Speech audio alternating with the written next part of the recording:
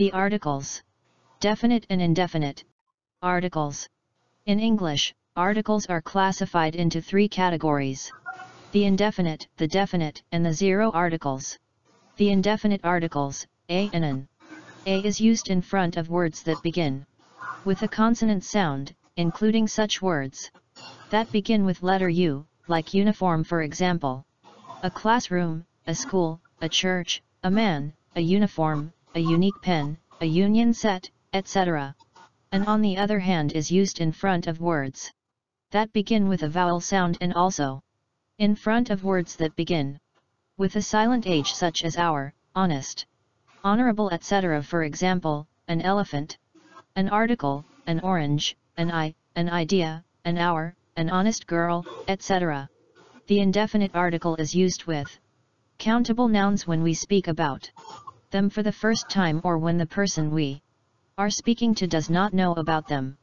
A military truck came here and a military captain got out to find out what the riot was about. The indefinite article can also be used in place of the number one. He gave me an orange. We sat in a class for a whole hour before the teacher came in. It is also used before the complement in the pattern subject plus am/is/are plus noun complement in a sentence. I am a student in the university and I am a Muslim. You are also a student in the university but you are a Portuguese. Sometimes, the definite article means the same like each, especially in sentences like these below. We have English lessons only once a week. The cost of fish has risen from 700 francs to 1,500 francs a kilo. The definite article, they. In the English language, the is the only definite article, thus it is used with any noun, countable or uncountable, singular or plural, which has been mentioned earlier in the same conversation or passage. It also applies to a noun that is the only one of its kind, for example, the moon, the sun, the equator, the sky, the world, etc. Or the one in the situation talked about. The teacher saw some of the students sitting in a bar. The bar was full of people smoking cigarettes. During the rainy season, there are many floods around the world. The definite article is very often used with nouns followed by a phrase which defines them. This is because the defining phrase makes them the one or ones in the situation we are talking about at the time.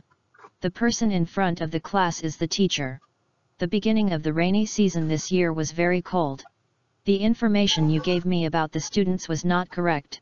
The zero article. As the word zero implies, no word at all is used. This means that the article is absent. The main uses are before plural countable nouns and for abstract nouns, e.g. love, mentality, behavior, evil, heaven, life, etc. Love makes the world go round.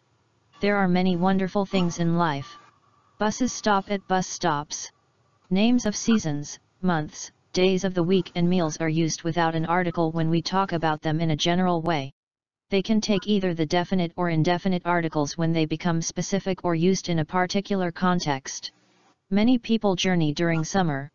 The summer of 2019 was cold. Specific. I like eating beans. I have eaten the beans. Specific. However, we talk of the harmattan, the rainy season, the dry season.